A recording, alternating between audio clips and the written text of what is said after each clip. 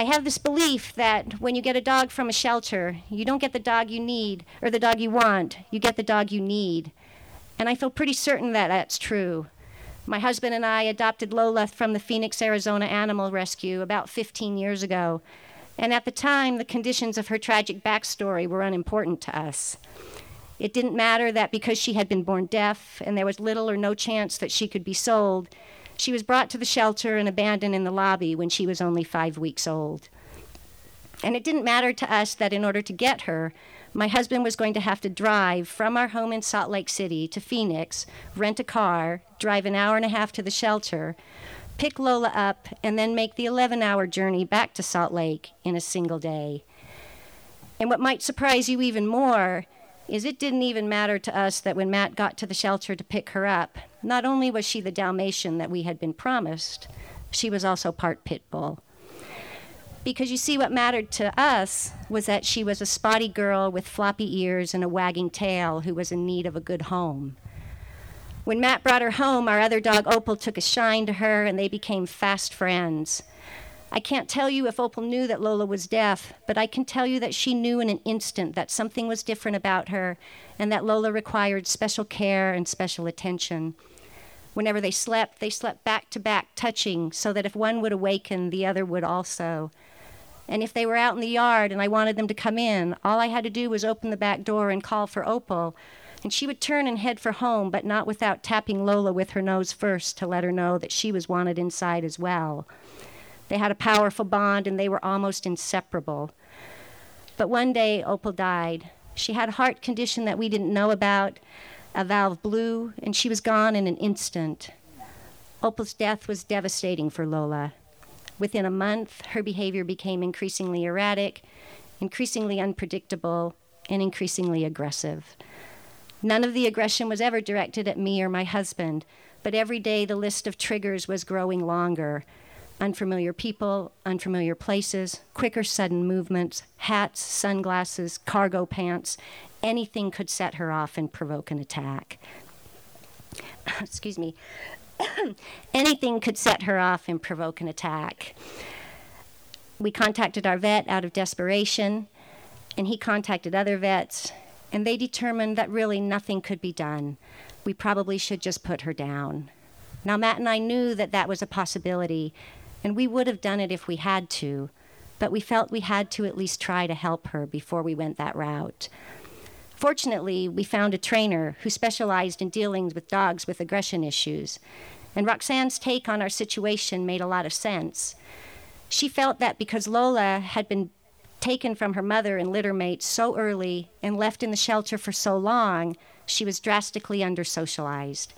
And because she was deaf, she was extremely fearful. With Opal, she had a guide. She had someone to help her make sense of a world she didn't understand that often frightened her.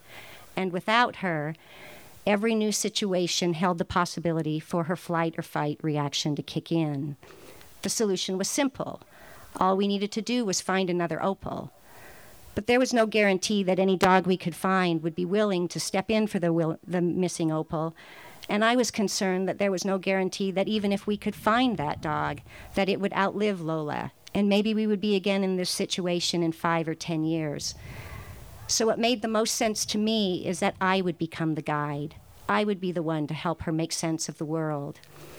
And so with Roxanne's help, Lola and I embarked on a training program that would have crushed Cesar Millan. Every morning we did an hour of obedience work, and the point of that was to increase Lola's trust and to teach her to follow my lead. And then every afternoon, I would leave work and come home and get her, and we would go for a walk. And this was our opportunity to put the skills that we had learned in the morning to use in the real world. I'm not going to lie, I hated that part of our training. Lola was bigger, faster, and stronger than me. And if I failed to keep her behavior under control, there were real and serious consequences. I'm sure you can imagine that approaching people was my greatest fear. And so I took to calling out in a panicked voice, "Please stay away from me. My dog can't hear, and she can be aggressive." But what Roxanne told me was, by doing that, I was taking all my fear and anxiety, sending it down my arm through the leash right to Lola.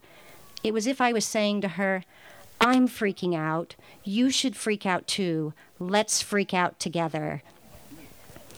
In my experience, freaking out doesn't really help too many situations, and this one was no different, so I needed a new strategy. I took to repeating the mantra, be calm, be calm, be calm, as I walked. And after months of training, Lola's behavior started to turn around. I remember one walk in particular. I was busy at work and I didn't really have time to go home for our training, but I was committed to it. So I left work, leashed Lola up, and we headed off to the gully that was near our home. Now, I'd like to say I chose the gully because it was a beautiful walk, which it was, but I didn't choose it for that reason this day. I chose it because at 4:30 in the afternoon, no one would be down there, and Lola and I could make short work of the training, and I could get her back home and get back to work in no time. As we approached the gully, though, I saw a group of young men standing by a car about 20 feet from the entrance. They had on baggy jeans and tight white T-shirts and lots of tattoos. And as we approached, one young man stopped and stared at me, and I could see that he had a barbed wire tattoo that wrapped around his neck twice, and then the ends of which trailed down his bare arms.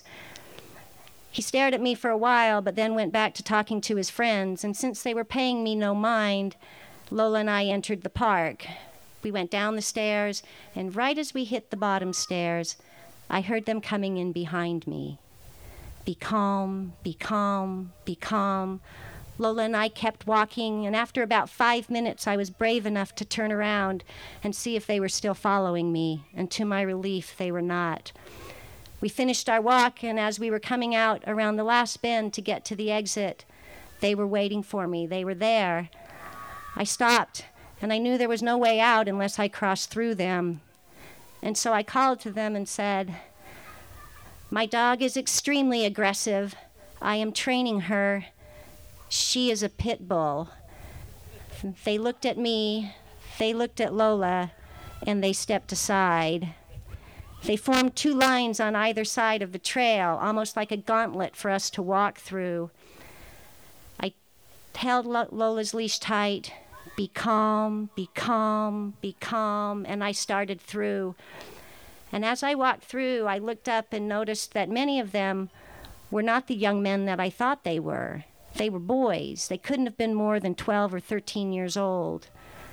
And when I got to the end, I looked at one and smiled, and he smiled back. And then he said, "Hey, lady, that's a cool dog." And without thinking, I turned around and said, "She is cool. She's deaf and she can't hear. She knows sign language. Would you like to see what she can do?"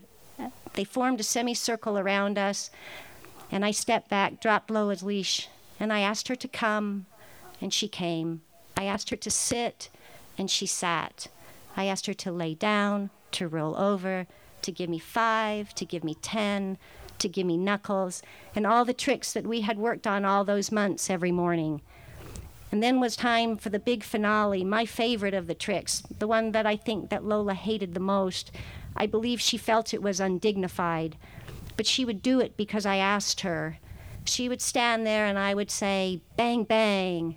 She would walk around in a slow circle and then slump down to the ground with a groan.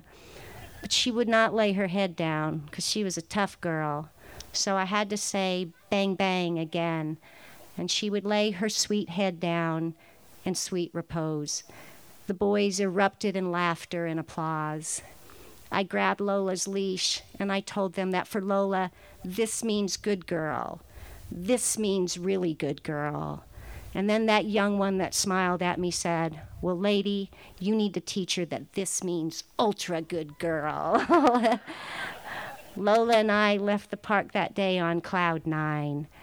And I'm happy to say that her good days far outnumbered her bad for the next 12 years. And when I think back on her, I like to believe that in some way I helped her meet the challenges that this life dealt her. But if I'm honest with you, it is she who helped me. Thank you.